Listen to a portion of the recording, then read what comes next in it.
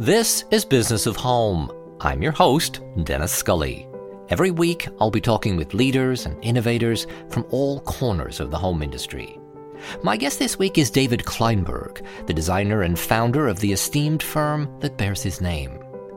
While still in college, David took a summer job with society designers of the day Robert Denning and Vincent Fourcade. The experience, while complicated in David's words, convinced him that design and decoration was a path he wanted to pursue. Later, he would hone his craft during a 16-year tenure at the iconic design firm Parrish Hadley, working alongside designers such as Bunny Williams, Brian McCarthy, and David Easton, before ultimately going out on his own in 1997. I spoke with David about his experiences training under some of the most lauded figures in design, what mattered most when he decided to go it alone, and how he has adjusted business operations to match evolving client behavior. The House of Rohl journeys far and wide to bring you exceptional quality kitchen and bath fixtures. They've discovered the world's best craftsmen and techniques. Using materials native to the region and tools accustomed to individual craftsmen, they strive for perfection every step of the way. With all of this, you'll see the details of your own story, the story of a life well crafted. This is the story Craft tells. Welcome to the House of Rohl. Visit houseofrohl.com to explore. Hello listeners, Dennis Scully here. I'm excited to announce that my favorite event of the year is back. Business of Home's Future of Home Conference is taking place in person this fall, September 13th and 14th. It will be 2 days of lively discussions with leaders of the industry about how businesses can turn high demand into meaningful growth, how the pandemic has shifted consumer behavior and psychology, and how we can continue to inspire our clients and inspire ourselves. I'll be hosting, and I promise it's going to be great fun. Get your tickets now at futureofhome.com. And of course, a huge shout out to our sponsors: the Crate & Barrel CB2 Trade Program, High Point Market Authority, Benjamin Moore, Hunter Douglas, Mitchell Gold and Bob Williams, Afterpay, Pinterest, Universal Furniture, Krypton, and EQ3. I can't wait to see you there.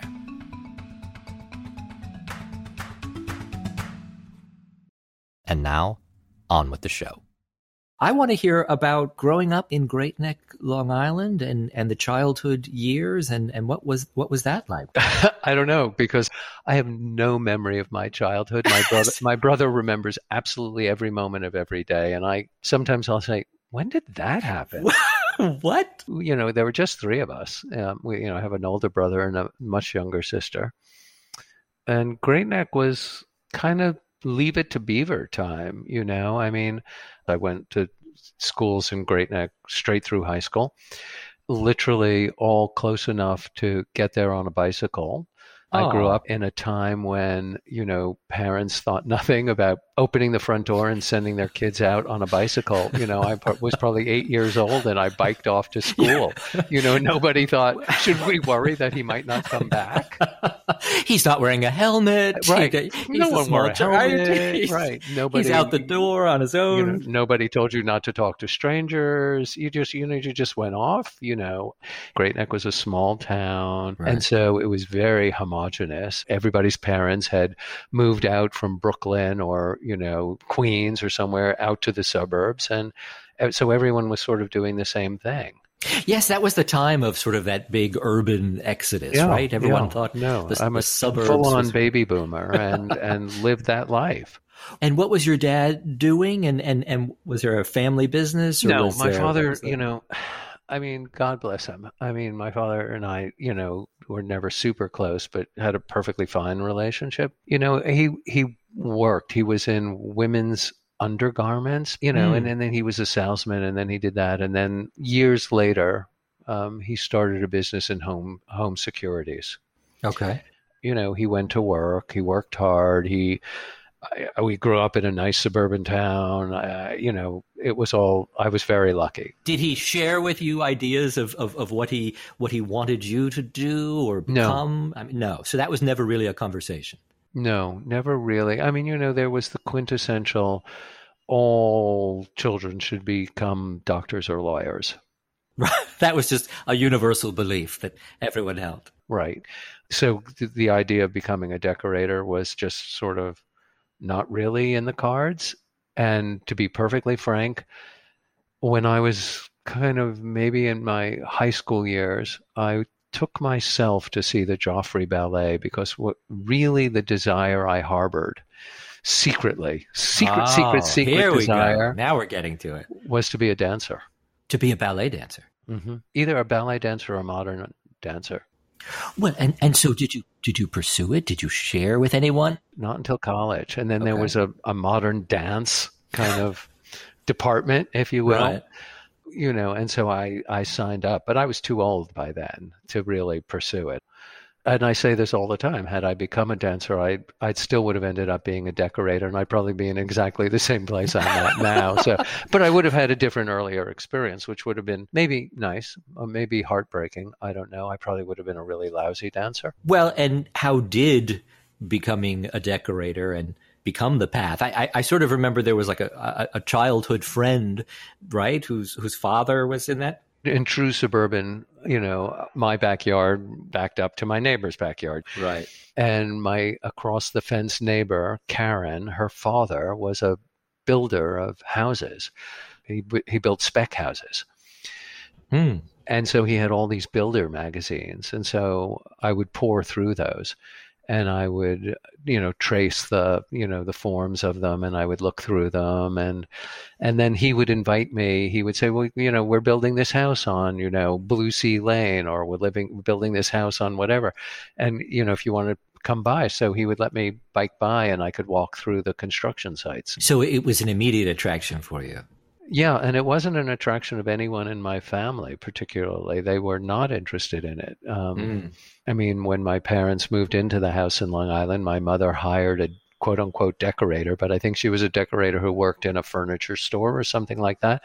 But she cared enough to, have somebody assist and help her and pick out furniture. And, we had, and whoever this woman was who helped my mother originally had kind of remarkably prescient taste. It was all these, it was Herman Miller and Knoll furniture. Oh, really? So it was all Saarinen tables and Eames chairs, and So it was quite chic. Years later, Of the day, so yes. Here's a silly story. Years later, my parents sell the house and they move into a small apartment in Great Neck, and then, of course, move down to Boca Raton, which was, sort of the cultural right of having lived in Long Island. Yeah, absolutely, for all those years. And so my mother, unbeknownst to me, decided she was going to sell some of the things that she didn't have room for anymore.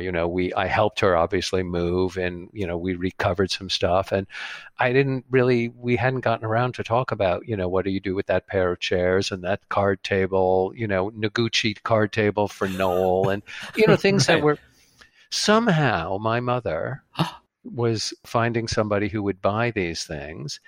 And who calls me up after he'd gone to see my mother, but Paul Donzella, who's a good dealer of, kind of contemporary and mid-century things.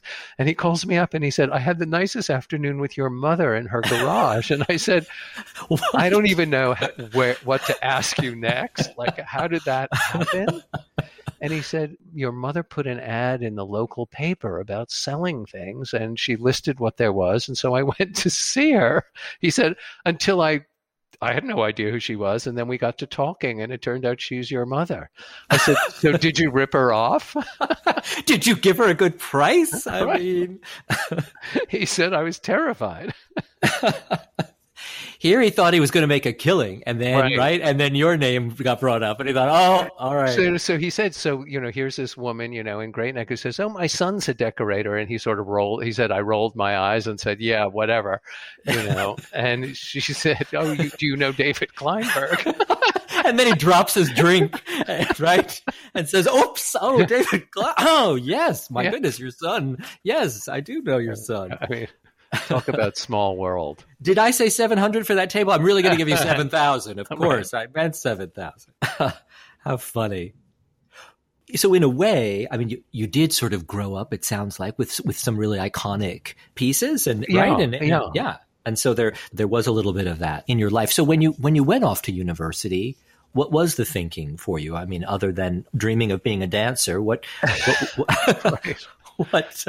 what other dreams did you have? Well, the other dream was architecture, obviously. I mean, and that was something sort of professionally adjacent to lawyer, doctor. Right. And I was interested, obviously, in architecture, and I had always been, the architecture of houses was really interesting. And so I thought that would be a career path. But I was always interested in interior architecture. I mean, I love the architecture of houses and the whole box of it, the whole creation of it. And one of the people I talked to was the parents of a friend of mine, and they were working with decorators. And her mother said, well, would you like to talk to the decorators I'm working with? Maybe they could explain to you what they do and what that world is. You're always asking questions. You're always interested. You're always. Right. Okay. That was nice. And I don't know that you should be dating my daughter, but. In light of some of the interests you seem to have, I'm not sure you're Maybe really we should the right. rethink this. You're a charming young man, but. So an introduction was made. Yeah. So she said, why don't you come over? Bob is coming over, and, you can meet Bob and Vincent. And I thought, okay, fine. And it turned out to be Robert Denning and Vincent Fourcade, who were in those days rather, formidable decorators. Absolutely. So we met, and they couldn't have been nicer. I think they were completely surprised that there was this kid in their client's living room. And she said, no, I'd like you to meet David. He's interested, or he thinks he would be, and blah, And they were very nice. And they said, well, why don't you come into the city and come to the office and talk to us? They ran a small office, and they said, the woman who runs our office, it was really a 2-person office, likes to take, Mondays and Fridays off in the summer, and we could use extra help. We could use the help in the office if you want to work in our office for the summer. So I said, yes. What a fantastic opportunity. Sure. Yeah, I had no idea what I was getting myself into, but it was great. I mean, they were complicated people, but they worked with unbelievably interesting clients, and they did this very elaborate, very, kind of imaginative, full-blown sort of what was known in those days as, le style Rothschild, this Rothschild style decorating. Right. But they did it with such style, and it was great, and their office was about, on the sort of another floor of the townhouse they lived in, and they had this lovely couple who worked for them, and the woman whose name I still remember, Janine, was a great cook, and she used to come up and bring me an extra, chocolate mousse in the afternoon or something, No, it was remarkable. And you mentioned that they were sort of complicated. So were there some challenges sort of navigating? Well, they were complicated because, Vincent was French and incredibly Vincent Fourcade. He came from a rather serious French family. His brother Xavier was a very important dealer of 20th century art in New York. He was, French and formal and demanding. And Bob Denning was basically, you had to empty his pockets at the end of the day and try to figure out where he had been and what he had done. And did he buy a piece of furniture? And then who was it for? And, so he was like Dennis the Menace. So they were these two very funny guys, and they were partners in life and partners in business. So there were all sorts of dynamics going on.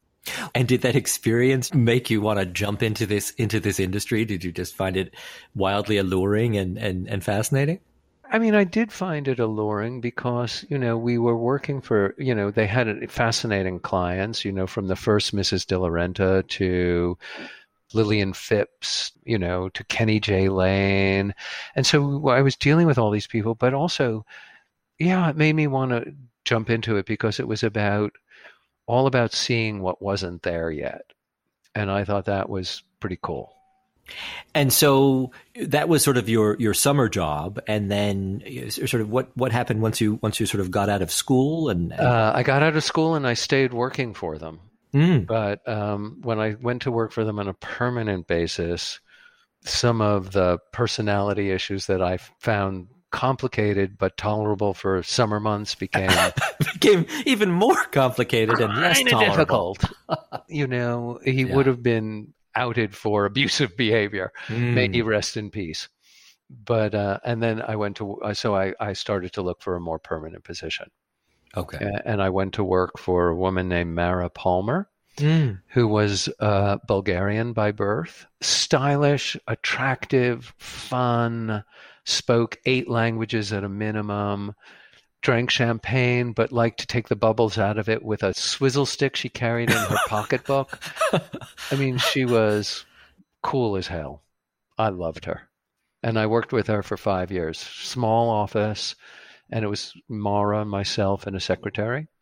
And, I put the key in the office door in the morning and vacuumed the floor and shut the door at night and put things away. And it was a great experience. And what was her clientele like at the time? They were not quite as socially prominent as Denning and Fourcade's. The budgets were probably a little smaller. She had a more, I think because of her, somehow the world she traveled in, there were a lot of international people. So we had a lot of people doing apartments in New York for people who came from South America, people who came from Europe, so there was a bit of that. So a good training ground. You got sort of a lot of really good training ground. And she was a sweetheart. And we would travel together. The first shopping trips I went on, we went on together. It was just great. And I stayed for 5 years, but I obviously knew I needed to go to a bigger firm. And I had my eyes on where I wanted to go, which was Parrish Hadley. And so I kind of was waiting around till I could, force myself in the door. And I went there. Ultimately, there was a job there and they offered it to me, which was pretty amazing. And when I told Mara I was going to be leaving her, she said, "If you're not going to work for Albert Hadley, I will never talk to you again." And I said, "No, I'm going to work for Albert Hadley." That's just who I'm going to work for. She said, "That's fine." She said, "That's exactly where you should be." And we stayed friends for the rest of her life. Oh. And I interviewed every one of her assistants after I left. Is that right? You would be the screener? I would be the screener. I was basically her headhunter.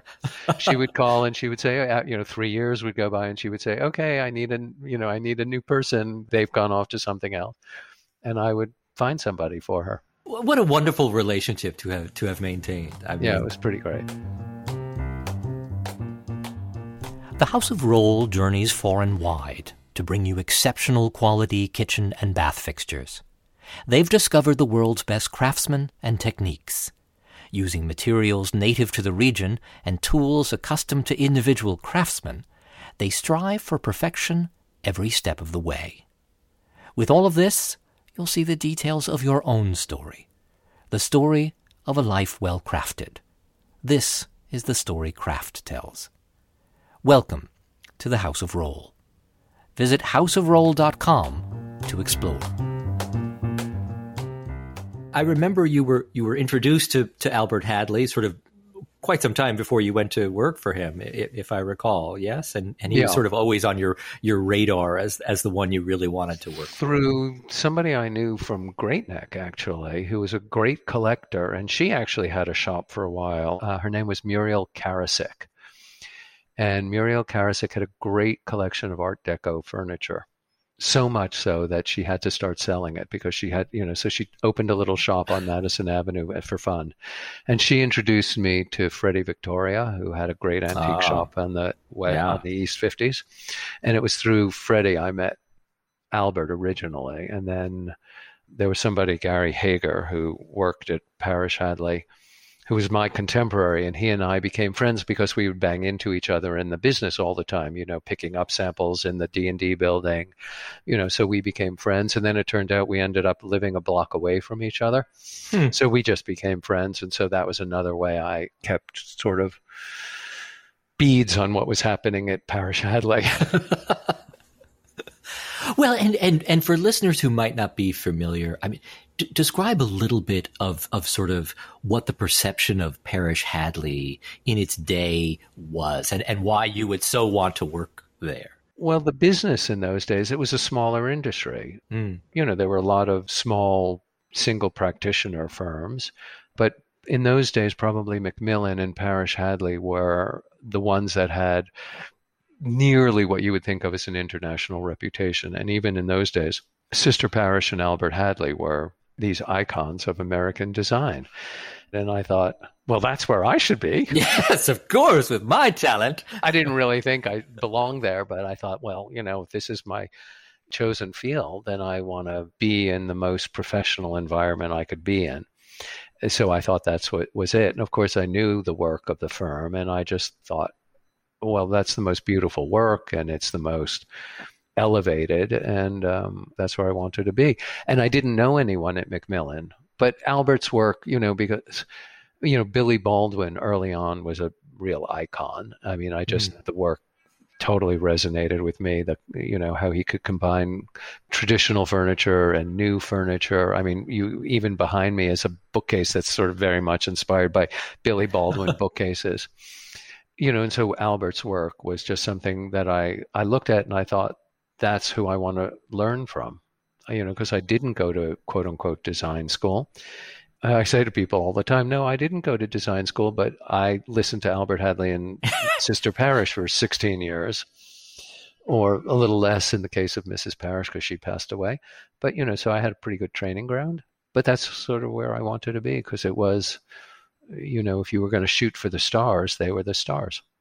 Well, and you always sort of joke that you were afraid they were going to figure out you didn't really belong there, but you did belong there, right? I mean, I always say the same thing. I have a career because I show up. I mean, when I went to my interview there, I went for an interview with the man who was the office manager, and I didn't really have a portfolio. I had some images of some things, but I didn't have a proper portfolio. And we didn't have CAD in those days. We didn't have computer drawings. We didn't have computer renderings. So I had some furniture plans. I had some things. I didn't have very much to show him. Albert and I, knew each other, and Albert was, willing to just go on faith that I wouldn't be a complete disaster. And I guess he figured if I was a complete disaster, they'd fire me.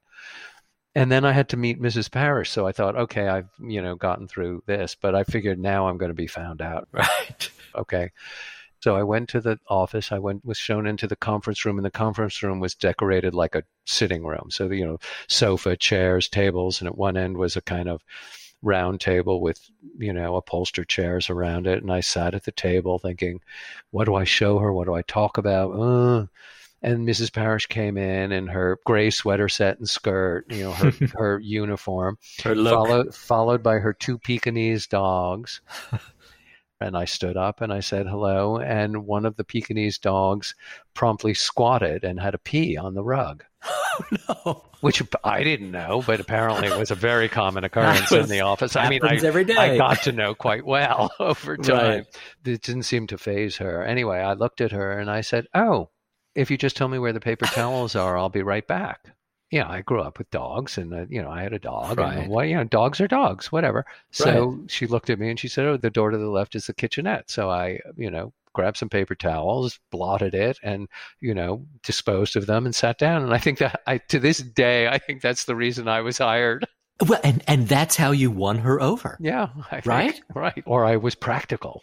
Well, it's interesting, David, because so many of your former colleagues talked about how you had a relationship with Mrs. Parrish that many were unable to have. I mean, she wasn't, as you've described yourself, she wasn't always the easiest person, right, to get on with, and you managed to sort of figure that out. Yeah, I always said, I always assumed I would go to work and be, Albert's assistant on projects, and, and I would see Mrs. Parrish on, coming through the office. And in fact, that isn't what happened. I ended up going there, and even before my first start date, I got a call from Mrs. Parrish's secretary and said, Mrs. Parrish would like you to meet her at her apartment, at 8:30 to drive up to Connecticut. And I said, okay, but I don't work there yet, Wait, but do I have this job? right. But okay, no, I had been hired, but I didn't. I hadn't had my start date hadn't happened. Right. Anyway, I thought, okay, fine. What did I know? I wasn't going to say no, and I, was outside Mrs. Parrish's door at 8:25, and I think, hooray for me, I'm here on early. And of course, Mrs. Parrish was already sitting in the car, and I thought, oh, so I see my future. Ah. And the driver was in the car, and we drove up to some clients and that we were just going to start a new project for in Greenwich. And so she wanted to go, and it was on her schedule, and she thought, no, and this was going to be something I would assist on. And so I ended up working on many, many projects with her for 10 years. And I always thought, we came from such different backgrounds, but somehow we managed to have a rapport. And, she was very plain speaking, but she had a great sense of humor that not everyone got to see. But if you got to see it, she was wickedly funny and she was wickedly loyal. She could be a great friend because she was very loyal to her family and she had a great sense of loyalty, and that ran deep. And I certainly learned a lot from her that I wouldn't have been exposed to, her whole instinctual way of decorating. Tell me about her instinctual way of decorating, because many people have remarked about this sort of sensibility that she just seemed to have. She grew up in a very comfortable way. She was exposed to a lot of things, and she just had an inherent sense of what would be comfortable. She wasn't a great cook. Food was not her big thing, but she knew what made people comfortable in a room, where you would want to sit, where's the light coming in. She had a great eye for color and pattern. She could sort through a stack of chintzes in, like a banker counting bill. She was super fast. And she would just go by her gut. She could scale and proportion of things. Going shopping for furniture with her was wonderful because while she had things she was drawn to, she loved painted furniture, she loved country furniture, she loved crafts. If there was a grand piece of furniture that was required, she would, just make a beeline for what was undoubtedly the best thing in a gallery. Whereas, and I would sit and I would do a furniture plan and I would do a layout. We would discuss it, but when it came time to installing the houses, I would be there with my checklist and my furniture plan, and I would say, oh, that's, for the living room, it's item C on the plan. And then I would see the movers going somewhere else, and they were saying, well, Mrs. Parrish told me to go here with it. And I was like, where? You would see all the furniture you would arrange going, sometimes someplace else. But she just had that way. Whereas with Albert, you would sit and talk about a project, and he would sketch, and you'd be working it out. And it would be fully realized on plan and elevation. That was your roadmap. Whereas with Mrs. Parrish, it was more, she would say, oh, those are beautiful chairs. And she would meander through the garden, as she found things. Was there sort of team sister and team Albert, or sort of how would you be pulled back and forth, or how did it flow there? A little bit. I sort of worked with them both. There were some people who only worked with Albert. And then like when somebody like Libby Cameron came along, Libby and Mrs. Parrish were cut from one mold. So Libby really worked with Mrs. Parrish almost exclusively. She certainly worked with Albert, but she and Mrs. Parrish were so like-minded. But by then I'd been at Parrish Hadley for so long, I was already doing my own projects that I would just sort of sit down with Albert and have him critique and look at. So it wasn't completely, but I'd say more than most, I sort of straddled the line between the two of them, which was unbelievably lucky. To have both, real insight into both of their methods.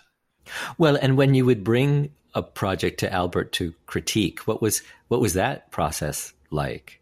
Always instructive.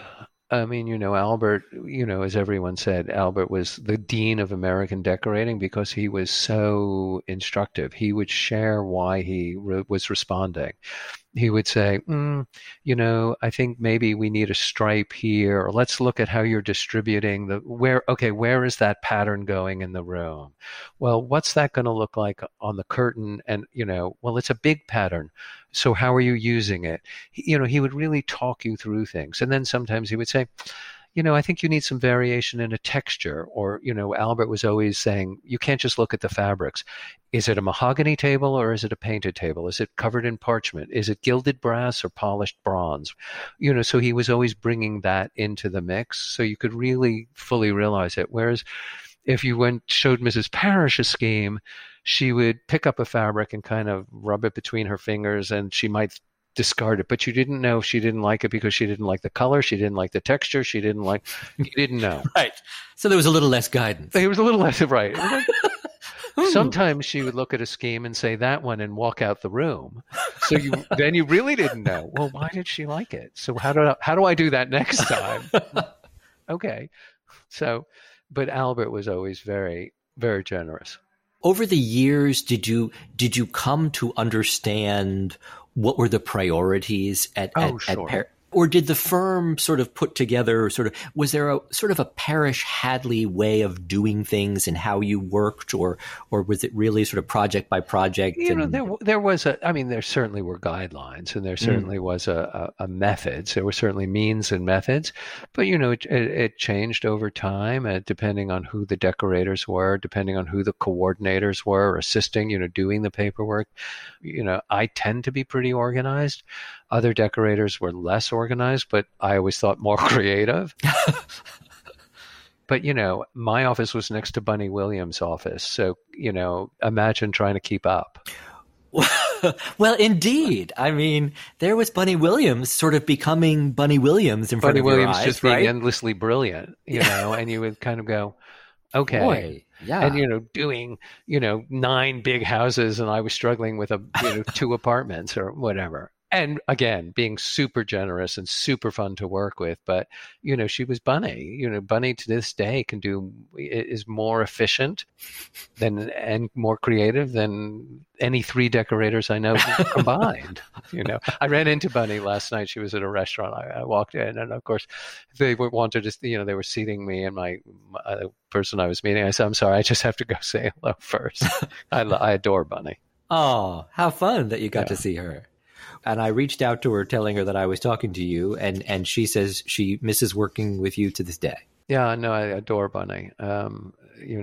She's great. Well, it sounds like you had an incredible chemistry, and it just sounds as if that time was such an incredible time in all of your lives. I mean, all the incredible, right? The incredible talent that was working on that team, whether it was David Easton or yourself or Bunny or Brian McCarthy. McCarthy, and exactly. Yeah. It was a gift. So 16 years, and then it was time to finally leave. 16 years, and it finally occurred to me maybe I should leave home. Maybe I need to go out on my own. I don't know. I don't know. All right.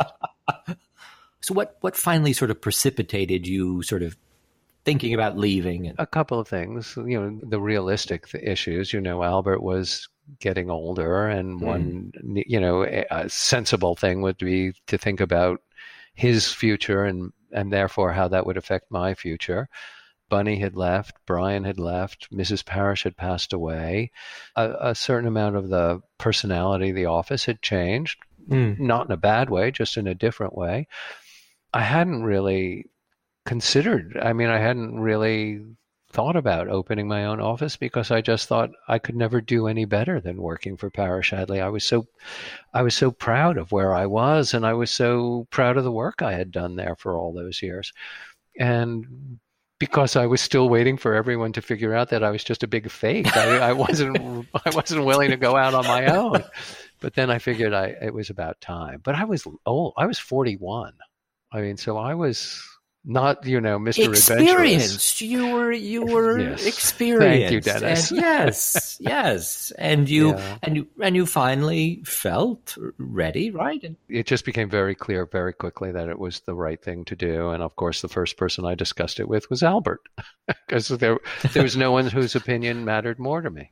You were very, very close, and I know that was probably the most difficult sort of part of the conversation, right? Is how it was difficult, except there was so much precedent from other people who had left and how generous and how, supportive Albert had been. So I wasn't concerned that, it would be an unpleasant conversation at all. I knew Albert would be Albert and would, do exactly what he did, which is support me and offer to do whatever he could to be helpful and useful. I asked him to come with me and join me. He wasn't willing to go that far. So it was a pretty easy thing. But, then we sat down and I said, look, obviously I want the timing of my departure to be the least disruptive to the office, and let's see what that could look like. So we're taking a quick break from the show to hear more about the upcoming Future of Home conference. This year, we're back in person with the leaders and innovators who shape the home industry all in one place, together. Here's a clip from the 2019 conference, an interview I did with Chad Stark, the CEO of Stark Carpet. Our industry is a product of our success. We've done something for so long, so well, that it's hard to change because it worked for so long. And so as it relates to transparency, oftentimes people just go to pricing transparency and say, everyone should know the price for everything. But that's not the only thing that transparency is included within transparency. So what your business practices are, what your different policies are, and how you handle different situations. Being communicative and transparent about that is, I think, a given in any business today. This year, the event is September 13th and 14th in New York City. To get your ticket, visit futureofhome.com. I'll be hosting, and I can't wait to see you. Now, let's get back to the show. So you mentioned that by this time you were working on lots of your own projects. Was it the sort of thing where there was an assumption that you would take the Smiths with you when you left, or was it you would just go out on your own? Pretty much. No, I think the assumption was, these were clients, they were, at that point, they were clients who had been introduced to me at the firm, by other clients I had worked with. The assumption was that, and that is exactly what happened. And I asked the decorating assistant who was working with me at Parrish Hadley to come with me, and the woman who was the coordinator, sort of administrative person. And so they both did come with me and join me. And I said, this may all crash and burn, but if I'm not here, I'm not sure you have a job at Parrish Hadley anyway. So I'm not sure this is a big risk. So they did come. So Bunny was terribly worried about who was going to do the books when she went out on her own. What were you worried about when you were going out on your own? Completely, because I talked to Bunny, I talked to Brian, I talked to people, and everyone, almost to a person, said, get a really good accountant. And then they were all right. And I did get a good accountant who happened to be Vincent Wolf's accountant, because Vincent was the one who suggested him. And he was a great accountant until he retired. So he was a great accountant of mine for 20 years. And remarkably, when I went to see him, I said, I don't have a business. I'm just starting a business. I'm sure I can't even pay your fees, but would you take on a new client? And he did. At the time, what was sort of the fee structure of the day? There was this feeling that maybe things were a little loose. It just seems as if, and you can tell me if this was always a push-pull, but it seems as if the fee structure or the way designers are charging today seems more complicated, or when one gets to a certain level or caliber, that it seems easier to say that you're hiring me for all of these other things. But at the same time, and clients, make a good argument, which is, if your fee is based on cost of goods purchased, then how am I to believe that you are not incentivized to just sell me the most expensive thing? Right. That's the easy argument that everyone's heard for years.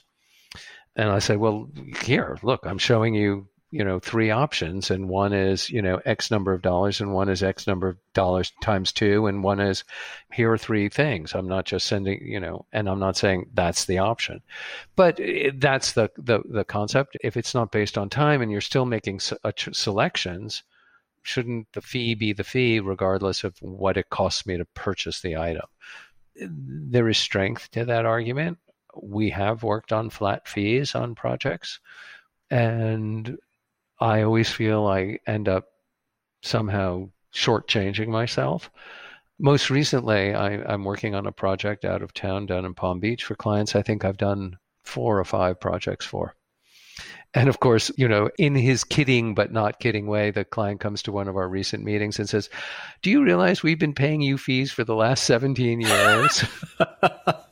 And my attitude was, "Do you realize you've been living in houses and sleeping in beds that I've designed for the last 17 years? All of which I've made possible for you. So you should be thankful." But he said, "I know we've had our contract. I don't want to renegotiate, but would you consider just doing a flat fee?" He said, "You know what this is going to cost. We've agreed to a budget." He said, "Come up with a flat fee. We know how long this is going to take. I would much rather send you a check every month. Let's just divide it into X number of months for how long this project is going to take." He said, "Because, he said, sometimes when you see a proposal for something and it says this table costs X, then there's the fee on top of it." He says, "It's just sort of rubbing salt in the wound." And I said, "I understand that. Okay." And in the end, you sort of came to an agreement and a fee. I thought, oh God, when I tell him what the fee is in one lump sum, he's going to fire me. He's going to say, "Are you insane?" But he said, he said, "Obviously, that's what I assumed." He said, "Fine," and he's much happier. Interesting, because he's not seeing it broken out that way, and so it feels better somehow to him. He says, "I obviously have no issue paying your fees, and obviously I think you're well worth your fees, or I wouldn't have been paying your fees for this many years." He says, "But seeing it attached to each piece of furniture just sort of makes the decision." He says, "If I'm inclined to go with something and then I see that, I think, really? But if I don't see it, then I'm just buying the things, and that's fine." Exactly. And that does seem to be the challenge. And sometimes what seems to hold the industry back a bit is people do struggle with that. You're going to buy the table and then you're going to mark it up 30% and you show that, or whatever the percentage is. And it does sort of, as you say, kind of rub people the wrong way sometimes. And the industry hasn't really helped because now everybody publishes a retail price, but the reduction off retail doesn't provide anyone with enough of an income. Right. It's so, how does that work? Because no client wants to pay above what would be a quote unquote list price. I would agree. Why should they? That's ridiculous. And that's where people then start to say, okay, well then I'm going to charge an hourly for how long it's taken me to identify this. And, then you get into all these things. And I just think that's, it's just making an already complicated scenario and mathematical equation more so. And I would love it if there were some industry standard that we could all come to and say, this is a good way to do it. But, so when anyone can go on all these different sites all over and see a published price, it makes it very complicated for designers to find a way to explain their cost structure. No, it seems challenging. And I was speaking recently with the CEO of First Dibs, and after the interview came out, several designers reached out to me and said, "Well, that's all very nice that he wants the markup to go away, but in many parts of the country, that's the main source of revenue for interior designers, right? And so, what do you do there?" Look, I live in a bubble. I grew up in the New York area. I work in New York area. It's always been the sort of ground zero of the top tier of design. And I've been very fortunate. I've worked long and hard, and I work at a certain level of the residential industry that's, rarefied to some extent.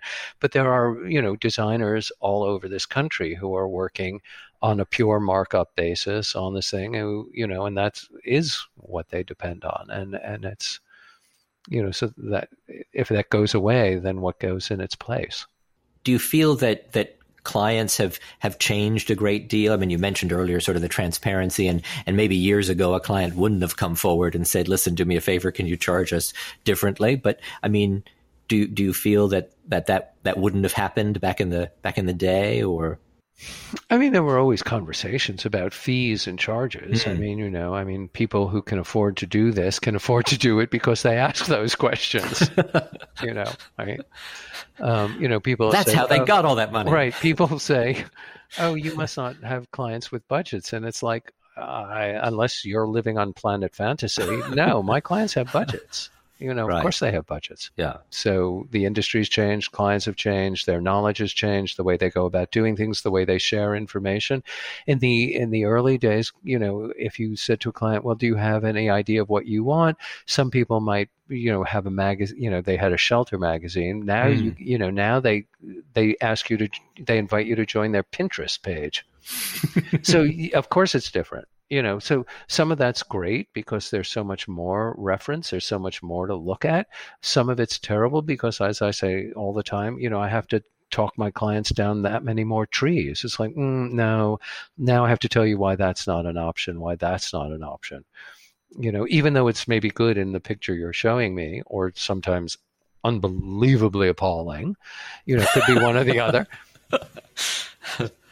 Well, and you've often talked about it's so challenging online to understand scale and proportion, right? And to see these things. And of course, people get excited. And then, as you say, you have to sort of talk them down a little bit. And I'm sorry I wasn't on your thing with the CEO of First Dibs. I mean, I talk to them all the time, and I obviously buy a lot through First Dibs. And I think First Dibs is a terrific search engine and and facilitator.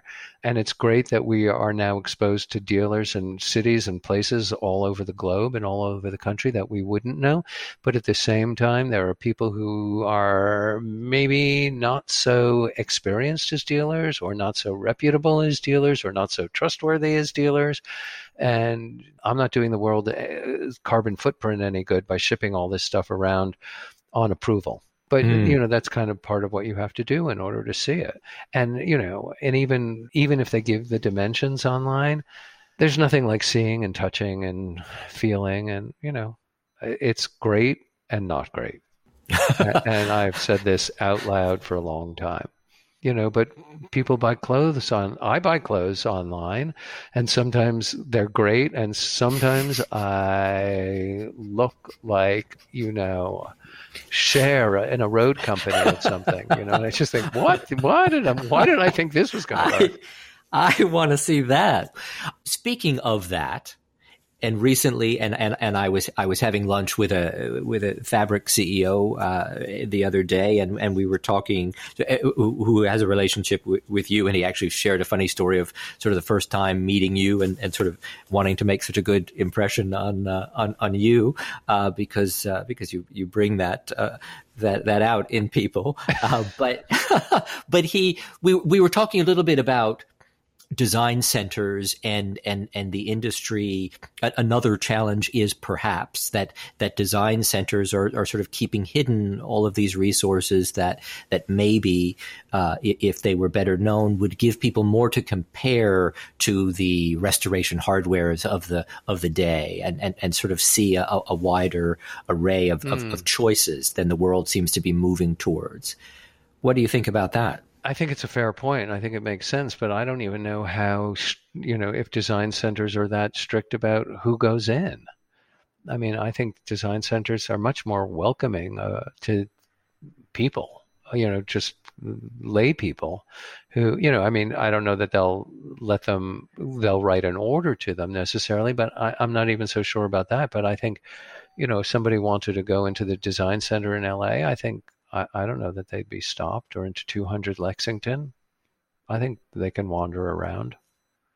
Well, I guess the issue is more, yes, they can go there, but if you don't go there, you might not ever know that there's this incredible Clarence House fabric to be found on the second floor, or there's some of these sort of some of these remarkable choices that people have that you know of for all of your years in the business, but that most people don't. And there's this growing consensus among many that sort of the RHs of the world are in some people's minds this sort of pinnacle of design, right? And right, instead of it, as you know, this sort of other world of choices. But I also think it appeals to two different people. I mean, the RHs of the world have already made the choices for people, and that's really, I think, what they want, because they're intimidated by too many options. They're intimidated by not knowing what to do with it. So yes, they might look at a beautiful Clarence House fabric if they were aware of it, but they wouldn't know what it would be appropriate on, or how to do it, or is this good? Will this be nice? Will this wear well? Whereas, and if they're on their own, if you go into Restoration Hardware, you can see, or any of the catalogs that come through land in our mail all the time, at least you can see everything together and you think, okay, somebody's made some decisions here, so I can just say, I want that one and I'm okay with it. The problem with that, of course, is the blanding down of everything, and everything starts to look the same. So it's hard to strike out on your own. And we see this all the time. You can open the doors in lots of houses in the Hamptons and it's the same. Everything looks the same. That's the problem. But I often say, well, how do real people do this? How do real people get their homes furnished? I mean, and there used to be furniture, they used to have a furniture department in a department store. Well, those are all but gone too. Yes, and I don't know what is going to change that, but that certainly is a challenge for the industry. I know I have to let you go. So my last question to you before you dash. So for the young designers listening to this show that dream of coming to work for a David Kleinberg, what do you want people applying to work at your firm to know, to have an understanding of, what do you want them to bring to you? Curiosity, responsibility, integrity, fun, some knowledge, a sense of self. People say to me, "Oh, your opinions are so clear," and I said, "Well, I think partly, I've been, spouting my opinions for a long time, right or wrong. I've refined them." But I think my clients want they don't want a wishy-washy opinion. They want me to give them an opinion. They can choose to take it or not take it. But I think those are the things I want with a person, and a good work ethic, willing to work long and hard. Well, David, thank you so much for making this time. I'm grateful to get to speak with you. Thank you again. Pleasure. Thanks for listening. If you'd like to keep up with the latest design industry news, visit us online at businessofhome.com, where you can sign up for our newsletter, browse job listings, and join our BOH Insider community for access to online workshops, a free print subscription, and much more. If you have a note for the podcast, drop us a line at podcast@businessofhome.com. If you're enjoying these conversations, please leave us a review on Apple Podcasts. It helps others to discover the show. This show was produced by Fred Nicolaus and Caroline Burke and edited by Michael Castaneda. I'm Dennis Scully. Thanks again for listening, and I'll see you next week.